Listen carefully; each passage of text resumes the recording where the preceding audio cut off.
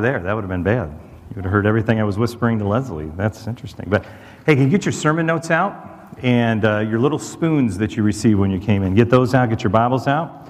There's a pen right in front of you to take notes. But I do encourage you to be here next Saturday morning with the men. I'm bringing my teenage boys. Invite somebody out with you.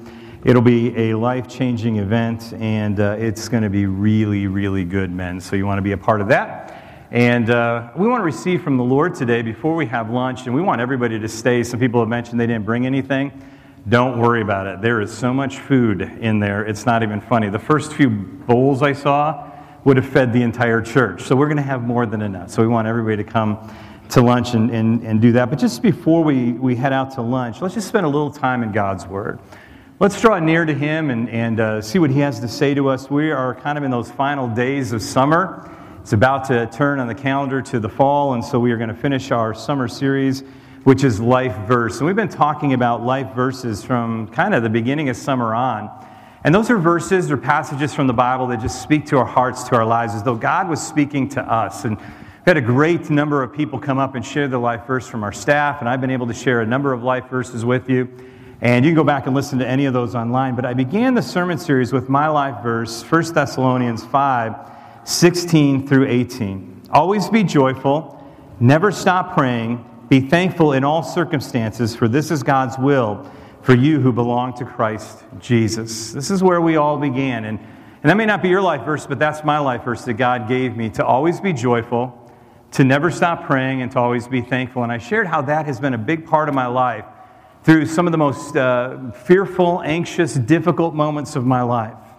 I've struggled with a lot of different things over the years, but that has reminded me how important it is, because if we just go by our natural feelings or by this world, we're going to be sad, we're going to worry, we're going to complain, and God says that's not any way to live. You're called to be joyful. You're called to pray, to be close to me. You're called to be thankful. That's God's will for your life. And so I shared that with you, and then I shared my life verse as a dad, as being a parent. What is my life verse? It's Proverbs 17:6. Parents are the pride of their children. We want to raise our children to know God, and we want God to be proud of us as parents, but the bottom line is the Bible says I want my children to be proud of me. I want them to be proud that I'm their dad. I want to raise them in that kind of way, and I shared my life and how to raise our children to be proud of us. And then last week I shared a verse from Colossians chapter 3 and verse 17 that has been my life verse for work ever since I was a teenager. It comes from Colossians chapter 3, verse 17. And whatever you do, word or in deed, do everything in the name of the Lord Jesus, giving thanks to God the Father through Him. We're to do everything, say everything for God, for His glory. And we give our lives in service to Him. And so that's always been my life verse, just in everything I say, everything I do, to bring glory to God. And today I want to talk to you about something that you do more than anything else in your life, and that's work. And when I realize that this is a very sensitive topic to talk about, because there are some of us that love our jobs. We love getting up in the morning. We love where we go. It is a thrill. It is an honor. It is a privilege. And we feel like we're accomplishing something. I have to be quite honest with you. I love my job. Thank you for letting me have this job. I love it. And I know there's people that love their jobs. They feel called to their jobs, and that's a good thing. But I also know that there's a lot of people who hate their jobs. They dread getting up in the morning. They dread going to the office. They don't like anything about their work. The only reason is for the paycheck, and they're just struggling even to get that. And they can't stand where they're at. And I realize that is a lot of people out there. They just can't stand their work. There's others that are just thankful to have a job. They're just like, well, at least I got something. I know it's not maybe what I really want, but at least I got something. Thank you, God, for that. And then there's others that you're praying for a job. You've been out of work for a while, and it's a struggle, and you would do anything. You'd give anything to have a job. And so I realize as we talk about this, I'm talking to a wide variety here today, but I want to talk about what God says about our work. Because one of our missions as a church is to connect people to their calling, and you have a calling. You have something you're called to do, to go and to be a light. It says in Ecclesiastes chapter 9 and verse 10, whatever your hand finds to do it, do it with all your might. That same idea, whether word or deed, whatever, do it all for the glory of the Lord. Colossians chapter 3, verses 23 through 24. Whatever you do, work heartily as for the Lord and not for men, knowing that the Lord, from the Lord, you will receive the inheritance as your reward. You are serving the Lord Christ. So whatever you do, you're doing it for Him. And we don't work for man. We work for God. You work for God. You say, well, Daryl, you work for God because you're a pastor. Yes, but you work for God as well. You don't work for man. You work for God. You serve Him. You will spend 40% of your life at work. 40% of your life. Almost 100,000 hours of your life will be spent at work. The only thing in life that you will do more than work is sleep. Okay, so I know that's a little depressing here as we begin this sermon. You're like, oh, dear God, I didn't come to church for this. But don't you think that there's a purpose for that in your life? I mean, if you're going to spend that much time at work, shouldn't we find out what God says about work? I mean, when you think about it, shouldn't we realize that God has a purpose for us? If we're going to be there a lot, shouldn't we find out what God has? Because a lot of us hide out from God at work. That's kind of a place where you don't think about God, but I want to tell you there's no place where you can hide out from God. There's no place that He's absent. It says in Psalm 139:7, where can I go to get away from your spirit? Where can I go to get away from your presence or escape your presence? You can't go anywhere. God's with you at work, so He must have something for you to do. So I'm going to give you a question, but it's also a prayer, and I'm going to ask you just to put your hands out. And I want you to do this. I want you to say, God, what do you want me to do with these hands? That's what we're going to talk about today. That question, that prayer. God, what do you want me to do with my life? Our culture has two views of work. One is this one side of overwork.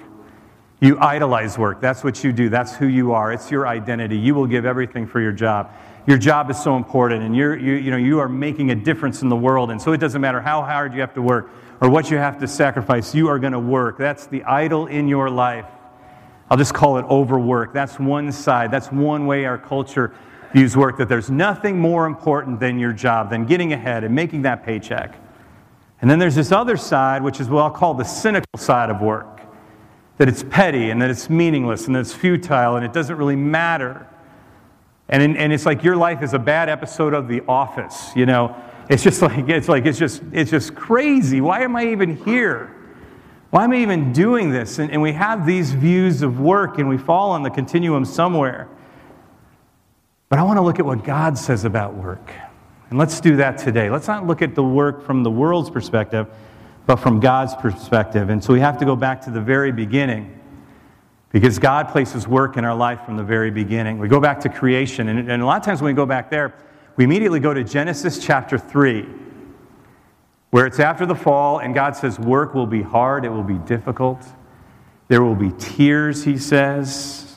There will be thistles, there will be thorns, there will be problems. You will work very hard and achieve very little. And so we think work is part of the curse. Part of the fall. God made work this way for us. And no, the reality is that work actually started in Genesis 1 and 2. That God placed Adam in the garden and He gave him work to do, to name the animals, to tend the garden. That's the very first thing of work. That was the first mandate for work. Can you believe, just wrap your mind around this, that God placed us here to make His creation better. And it was good. I mean, think about that. He said, Adam, both start with A. I don't know what I was thinking. But Adam, go name the animals. Go tend the garden. Go make it better, Adam. Go and do that. Did you know that work comes before marriage in the Bible? It's after that the partner comes and they are together creating the culture of the garden. And so God was going to make you work no matter what. In a perfect world, you say, in a perfect world, there'd be no work. No. In a perfect world, there was work. It was different, but there was still work. And so somewhere in the first centuries of Christianity, in the early church, some of the early church fathers began to have a kind of a mixed-up view of work. And so they said there was a perfect calling and a permitted calling. And the perfect calling was for those that worked for God. The priests, the ministers, the bishops, those people had the perfect calling. And everybody else just had this permitted calling. really the only vocation or true vocation in life is to serve the Lord. And that was a man-made thing. And the Reformers come along a little bit later in the Reformation, and they see the value of all the callings and all the vocations. And they say this distinction between the sacred and the secular, that is something man-made. There's no distinction like that in Scripture. In fact, Scripture tells us nothing but that we are to do honest, hard work. And in that honest, hard work, we do it for the glory of God. That God in His Word says that we are called to serve with our hands and to do it for the Lord. There's a book I read once a year. It's called Practice the Presence of God. It's written by Brother Lawrence in the 1600s. He's a monk that entered the monastery, but he wasn't the best. He wasn't the brightest. And so instead of doing the ministry or the spiritual things, they kind of pushed him to the side. And he ended up spending his life in the kitchen of the monastery, cooking for them, washing the dishes, mending the clothes. And he kept a diary which became the book, The Practice of the Presence of God. And he talked about how each dish and each stitch that he made, that it was all done for the glory of God, that God had placed them there for that reason and that purpose. And even though it was mundane and even though it was ordinary, that God had that call in his life to be the one that served the others. And what I find interesting is that centuries later, I'm not reading books by the best and the brightest of that monastery. I'm reading the book that was written by the one that cooked the meals and washed the dishes and mended the clothes. Because whatever we do for the glory of God, God uses in a powerful way. The Puritans took this a little farther, and they said every Christian has 3 levels of calling. And perhaps you've heard of the Protestant work ethic, but here is their levels of calling. The highest calling is to Christ Himself. That relationship with God and developing that relationship with God and working for God is the most important. The second is the common callings that apply to all Christians all the time. Those are your standing orders in God, no matter the circumstances. And again, my life verse is kind of that, the will of God for you. What is it? Be joyful. Pray always. Be thankful. Those are things that we all have to do. We're all called to do. We come to church to embrace those first 2, to love God, to follow Him, to be close to Him, and to learn about those common callings that we all have. And then the third level of calling is a special calling to unique gifts that you were created for, that only you can do. That I really mean only you. No one else can take your place in line. That God has given you something, placed you somewhere, given you a gift that only you have. He's given it to you. It comes from God, not from man. He gives you the gift. He gives you the grace, and He places you where He wants you. And your gift is not for yourself. It's actually meant for others. And I want to talk to you about that gift that you have today. And I'm going to read some scriptures, and they're going to go quickly. So you're probably going to want to write them down. But the first one is 2 Thessalonians chapter 1, beginning at verse 11. To this end, we always pray for you that our God may make you worthy of His calling and may fulfill every good resolve for good and every work of faith by His power, so that the name of our Lord Jesus may be glorified in you and you in Him, according to the grace of our God and our Lord Jesus Christ. The word grace there is actually the word gift, according to the gift of our God. He's going to make you worthy of your calling. He's going to give you the gifts that you need. And so this is really important. Maybe you're a dad and you didn't have a dad growing up, or you didn't have a good dad growing up, and you're like, now I'm a dad. I can't be a good dad. No, the Bible says God will make you worthy of your calling. He's going to equip you. I'm a mom. I didn't have a good mom. I don't know how to be a good mom to my kids. He will make you worthy of your calling. I got this job and I'm not sure what I'm supposed to do. I don't know if I can do it. I don't know if I have what it takes. He will make you worthy of your calling. Wherever God places you, whatever He's put you in that only you can do, He will make you worthy of that calling.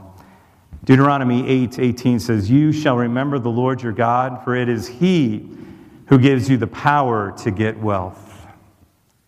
This is what separates followers from those that don't acknowledge Jesus. This is what separates the believers from the unbelievers, as we realize that God gives us our gifts and our abilities. we realize that we are not that special, that He has made us special. That we belong to Him, and He's given us certain gifts and certain talents and certain abilities. We wouldn't have anything without Him. And so we recognize that He's the one that gives us the gifts and the callings and the abilities. Romans chapter 11, verse 29. For the gifts and the calling of God are irrevocable. Maybe your translation says without repentance. God gives you a gift. He gives you a calling.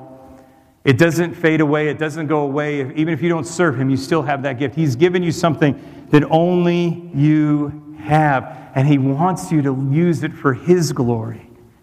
He created it for Him. He created it for others. He wants you to use it for His glory. So let me give you some don'ts, some things you shouldn't do with your gifts. Here's the first thing. Don't argue. These aren't going to be on the screen. I'm just going to give you these. Don't argue with God about your gifts. Don't argue with God about your callings. We like to do that, don't we? Oh man, if I had that person's job or that person's wealth, or if I had that gift or that, boy, I wish I had that. Don't argue with God. He gave it to you. He is good, and He knows best. So don't argue with God. Next, don't complain about your calling. Don't complain about what you do. You can say, well, what I do, it's so mundane. Listen, mundane does not mean that it's meaningless. It's so ordinary. Everything I do, it's just, every day is just so ordinary. Ordinary doesn't mean trivial. You may have a life that is very ordinary, and to be honest with you, all of us do. But I want to tell you that you are part of something much bigger. And you may not see it, but what you're doing is important. It's important in your home. It's important where you go to work. What you do, what you offer, and especially when you do it unto the Lord, it really does matter. You are part of something bigger, even when you don't feel like it. So don't complain. Do it as unto the Lord. Don't brag about your calling. It's not yours. God gave it to you. Don't find your identity in your calling, and pastors are probably the worst at this, but we shouldn't find our identity in work. We shouldn't find our satisfaction in who we are and who God creates. We should find our satisfaction in God alone and realize that He's the one that gave us the gift. It's not about us. It's about Him and serving Him. Next is don't confuse your calling with your job. When I talk about that, and I mentioned the word job, I'm going to talk about something you get paid for. Sometimes we think our gifts and our callings have to be how we get paid in life. And listen, there's a lot of times we work and we don't get paid. If you're called to be a mom or dad, not only will you not get paid, that's the most expensive job you will ever have. There are some gifts and callings that's what you do. That's what you're called to do. And it may not bring in any money.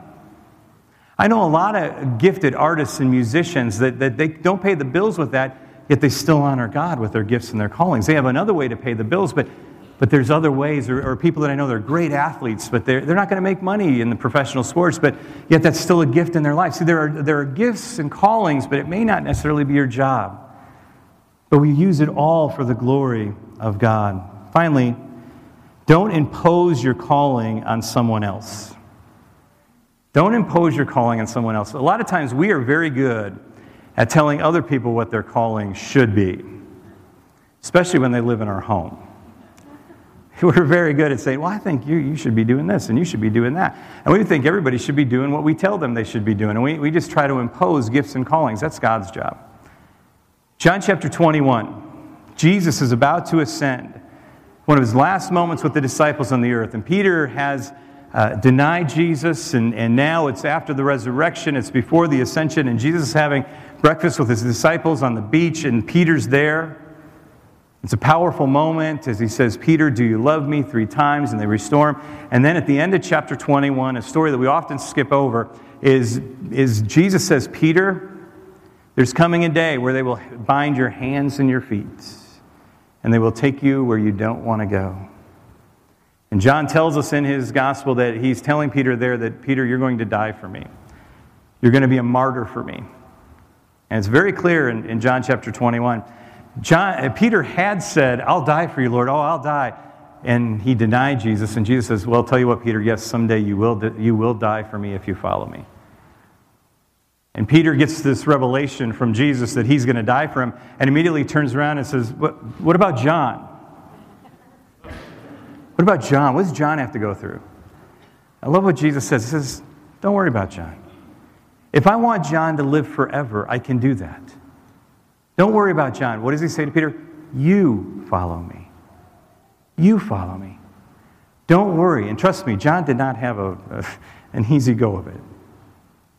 But here's the thing. A lot of times we think, well, look at all that I'm doing. Look at all that I'm sacrificing. Look at all, they should be doing this and they should be doing that. God says, don't worry about them. I'll take care of them. You follow me. You follow me. Well, this person at work, they say they're a Christian, so they should be. Don't worry about them. You follow me. You follow me.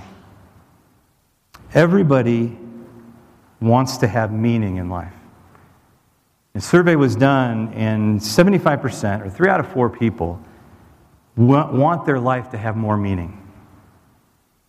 It's 3 out of 4 people want to have more meaning in life. And that's what Jesus does. Jesus invites us into a life full of meaning. And he says, I want to work with you. I want your life to be in tune with my life. Now, what did Jesus do when he came to earth? Jesus was the great Redeemer. He was the one that can take ashes and give beauty, take death and give life. He's the one that could give hope. He's the one that could do anything. Jesus is the great Redeemer, and he says, I want you to be like me to this world. The church is the body of Christ. Christ has ascended with all power and authority, and he's given his body, the church, you and me, to this world. He says, I want you to take my place in this world. And to be quite honest with you, most people will never come that you know, that you work with, will never walk through the doors of this church. And you may be the only Jesus they ever see. And so he says, I want to invite you in to this partnership with me. And that when you go into work, you change the atmosphere of work before it changes you. That you do what I would do if I was there. What if Jesus took your place? What if he took my place as a husband or a pastor or a friend? What if Jesus took your place in this world? How would he do your life differently? See, when Jesus walked this earth, hell crumbled beneath his feet. The devil had to flee wherever Jesus went. And when he went around and he would heal somebody, you know what Jesus was saying? He was saying to that person, you weren't meant to be this way. It wasn't meant to be this way. You weren't meant to be sick. You weren't meant to be hungry. You weren't meant to be scared. You weren't meant to be hopeless. And he would go around, and wherever his feet went, hell crumbled. Wherever he went, he established the kingdom of heaven. He brought heaven to earth wherever he went, and he gave a taste of heaven on earth. I love ice cream. How many with me here? How many wish it wasn't soup and salad, but it was just a bunch of ice cream in the gym right now? I love ice cream. I love going to ice cream stores. I love having all the flavors right there in front of me. I love seeing them all. And then you go to a certain store that maybe you don't know all the flavors, and there's a flavor that sounds really good and it looks really good, but you're like, I'm not sure I want to taste it, and so they give you a little spoon. The problem with me is when I taste it from the little spoon, this is usually my response. I want the biggest one you got. I want the biggest size you sell. Can you make that into a milkshake? Because I'll take that too. I want it. I believe, and you have your spoons, I believe that God has called us to be a taste of heaven here on earth. That we're to give people a taste of who Jesus is. See, a lot of times we think we've got to preach the gospel, we've got to lay out the whole plan of salvation, we got to let them know all the things before they come in. And Jesus says, would you just give them a taste? Don't make the sundae. Just give them a taste. And I believe that's important in the world in which we live, because we live in a world of 31 flavors, don't we? Bunch of different philosophies, bunch of different religions. Listen, we're not selling just one of the flavors. We are selling the life, abundant, the life you were created for, the life of God. And I believe, and they can reject the taste if they don't want it, but that's your job, to give them a taste of who Jesus is, a taste of heaven. And when we go today, you'll get much bigger spoons for the soup and salad, but I want you to take this with you. And I want you to put it on your desk or on your counter or in your car or carry it in your pocket or in your briefcase. And when you see it, that it would remind you every day that you are called to give this world a taste of Jesus, a taste of heaven. That whether you work at home or you work in an office or you work on a job site, that you will bring Christ with you when you come. Because to be honest with you, He's already there. He's just waiting for you to show up. He wants you to be in tune with Him and what He's doing in everyone's life. He wants you to speak words of peace, words of grace, and words of life. He wants you to be Him, to be Christ-like there. And I believe that when we go with that attitude, that He makes us more Christ-like while we're there. We're called to make where we go holy. And I believe that as we do that, He makes us holy. We're to walk in faith. We come to church and we are equipped with the Word of God, and then we go out and we live it wherever we work. We do it under the power of the Holy Spirit because we can't do it on our own. We can't take our little spoons and say, I'm going to try really hard. We go in the power of the Spirit. Zechariah 4:6 says, it's not by might nor by power, but by my Spirit, says the Lord. We go in the power of the Spirit. I'd like you to write down 3 questions that you need to answer, and then we'll pray, but these 3 questions are extremely important, and I want to take time with each one. The first question you have to ask is my life full of activities or accomplishments? Is my life full of activities or accomplishments? We are very busy people. We have very full to-do lists. I got to do this, and I have to do that, and I have to check this off and that off. And along with working this week, Leslie was traveling with a friend, and so I had all 3 boys in 3 different sports and work and school and life, and I'm running them around all the time. And Leslie did a great job of giving me a to-do list as she left. Just a lot of things to do. And just, okay, I got to take the kids here, and I got to take the kids there, and I got to drive. And it could have been very easily just something that we just start checking off, just different activities that we do. But I made a point when I saw that, and I noticed there were certain times where I'd be with just one of the boys by myself in the car for an extended period of time, and I knew that that was a special moment with them to talk about school, life, sports, something, and to connect with them, to ask questions, to hear their heart. And so that it was an activity, but I wanted to accomplish something during that activity.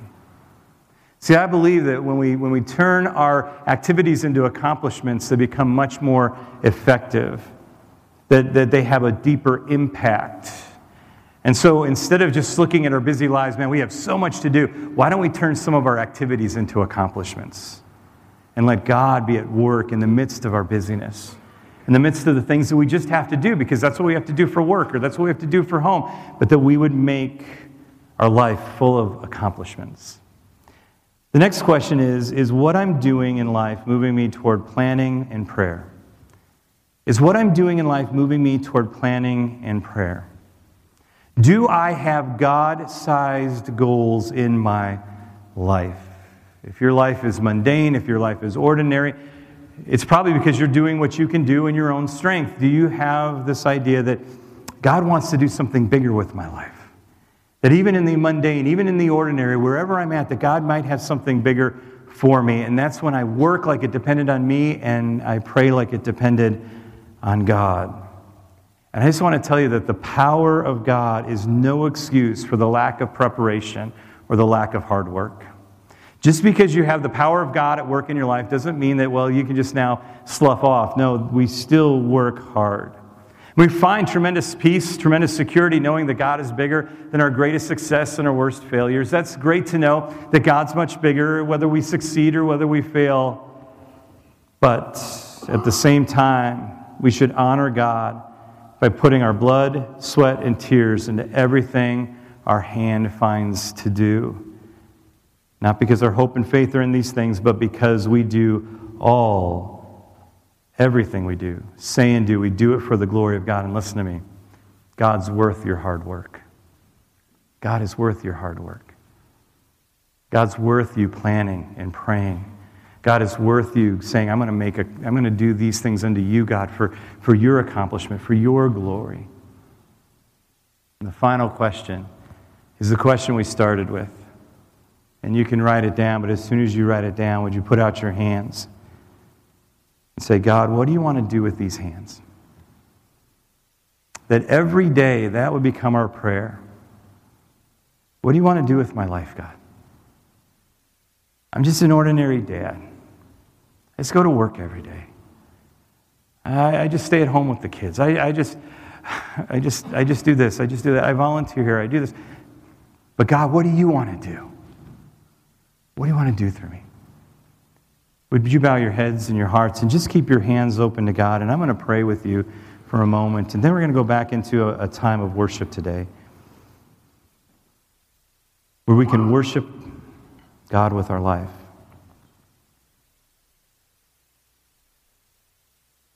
But with your hands open, I'm going to tell you right now, there is something that only you can do. No one can take your place in your family. No one can take your place in your community. No one can take your place at school or at work.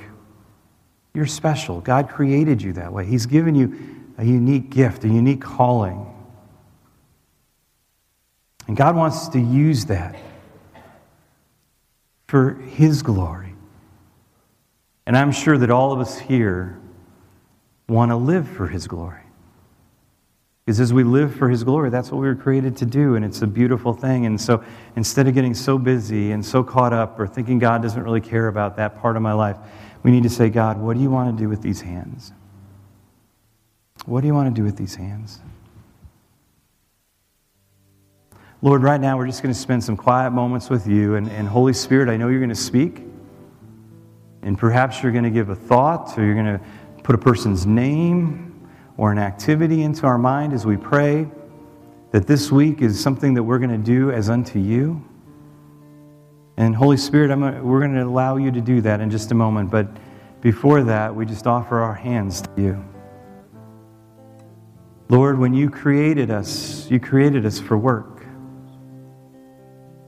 And Lord, I know the work is hard since the fall. But yet you called us, you mandated us to work. And so, Lord, we offer ourselves to you. Wherever we work, throughout the day, Lord, we say, what do you want to do with these hands? What do you want to do with this life? What do you want to do with these moments? Holy Spirit, speak to us now for a few moments and tell us what you'd have us do.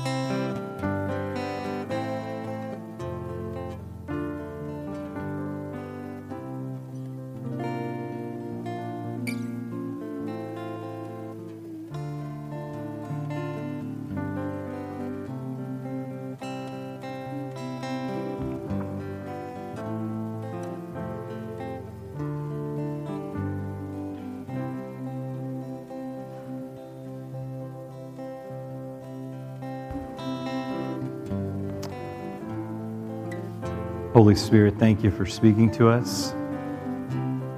And God, we offer ourselves to you. Would you stand this morning and make this final song your prayer to the Lord?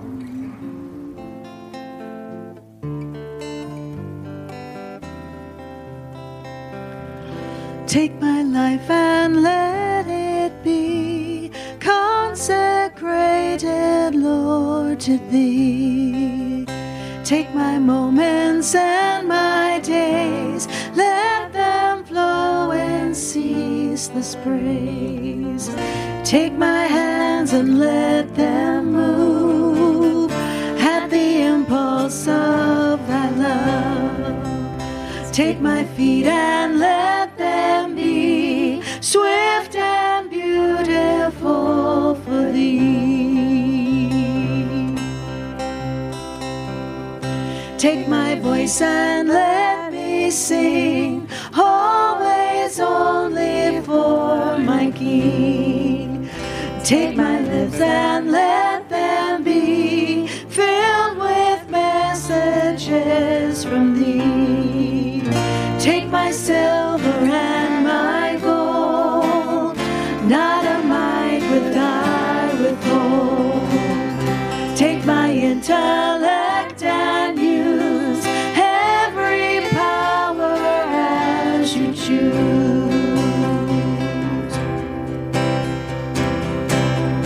Here am I, all of me. Take my life, it's all for Thee. Here am I, all of me. Take my life, it's all for Thee.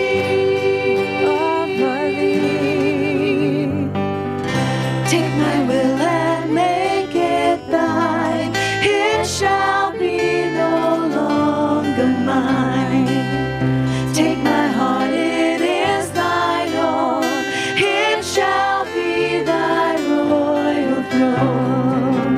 Take my love, my Lord, I pour at Your feet its treasure store.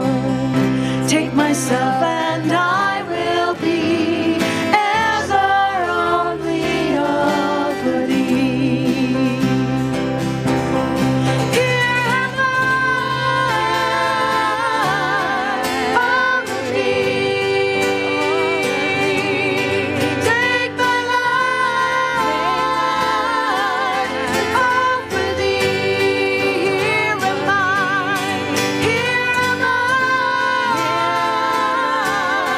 all of me. Take my life, it's all for Thee. It's all for Thee.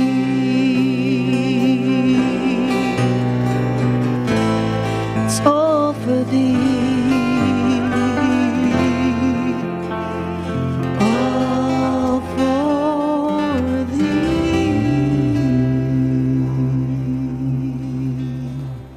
Amen.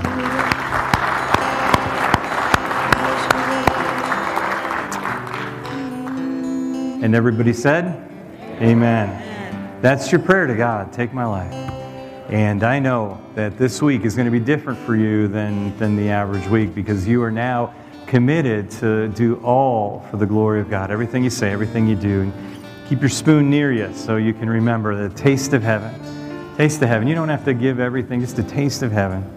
And I believe when people taste the grace, the love, the power of God, they'll want it all. They'll want it all. If just a couple things as we go this morning, maybe you're not following Jesus, or or you want to and you just haven't been, or maybe you want to come home, I'm going to encourage you just to take that first step. We have a gift for you down front, and this is basically a Bible and some prayers and some different things just to start you following Jesus. And I want to tell you, you just keep coming back week after week. We'll keep talking about Jesus and following Him, what He means in our life, and you won't want to miss next weekend. It's going to be really, really powerful. But I just encourage you, if you want it, it's free. Just come down and take that. It's there for everyone. Also, I believe that as we move into the fall, God's really got something big for us. And you heard a little bit about the small groups, but the sermon series is going to be called Sons and Daughters. And it's basically about helping spiritual orphans find their way home. And you may say, well, I'm not a spiritual orphan. I want to tell you, there's so many people that are trying to work and earn the love of God when you've already been adopted by Him, and He already loves you as a son or as a daughter. And there's something powerful about embracing that, embracing the love of the Father. And we're going to be talking about that this fall. We're going to have small groups for that, and you can sign up to lead it or be a part of one. But I'm just going to encourage you this fall that you embrace your identity in Christ and that you really grab hold of that. There's devotionables in the lobby that you can grab as you go. If you need prayer today, I'm going to be down to pray with you, because you should never leave with the same burden you came in with. And maybe you're going through something this week where you just need special prayer. We'll be down front to pray for you. But before you receive the blessing, I'd love everyone, and I mean everyone, to come to lunch. Join us for lunch. Even if you didn't bring anything, we got plenty of food. Don't worry about that. Come to lunch. And if we've never met, I want to meet you. So I'm going to try and walk around and say hi to everybody. But if I don't get there, would you come to me? Because I'd love to meet you and just greet you. And again, we're glad that you're here. And if you are here for the first time, we do have a special gift for you out there in the lobby. But let's receive the blessing of the Lord as we go. And we go with this calling upon us. May the Lord bless you and protect you. May the Lord smile on you and be gracious to you. May He show you His favor and give you His peace. God, I thank you for that blessing that rests upon each one of us as your child. And Lord, we're called to share that blessing now with the world. And so, Lord, today we just are going to leave this place, and Lord, we are going to do everything for your glory. And God, whether it be at home, at work, at school, wherever we're at, God, Lord, we're going to live for you. Lord, just as you've given us a taste of yourself today, we're going to get a taste of heaven to everyone we meet. Lord, thank you that you've provided food for us today. And Lord, thank you that we can just draw close together around the table. And Lord, thank you for what you've done here today. Keep us safe and strong until we can gather together again as a church and worship you. In Jesus' name we pray. Amen. Amen. God bless you. I'll see you at lunch. Take my life and let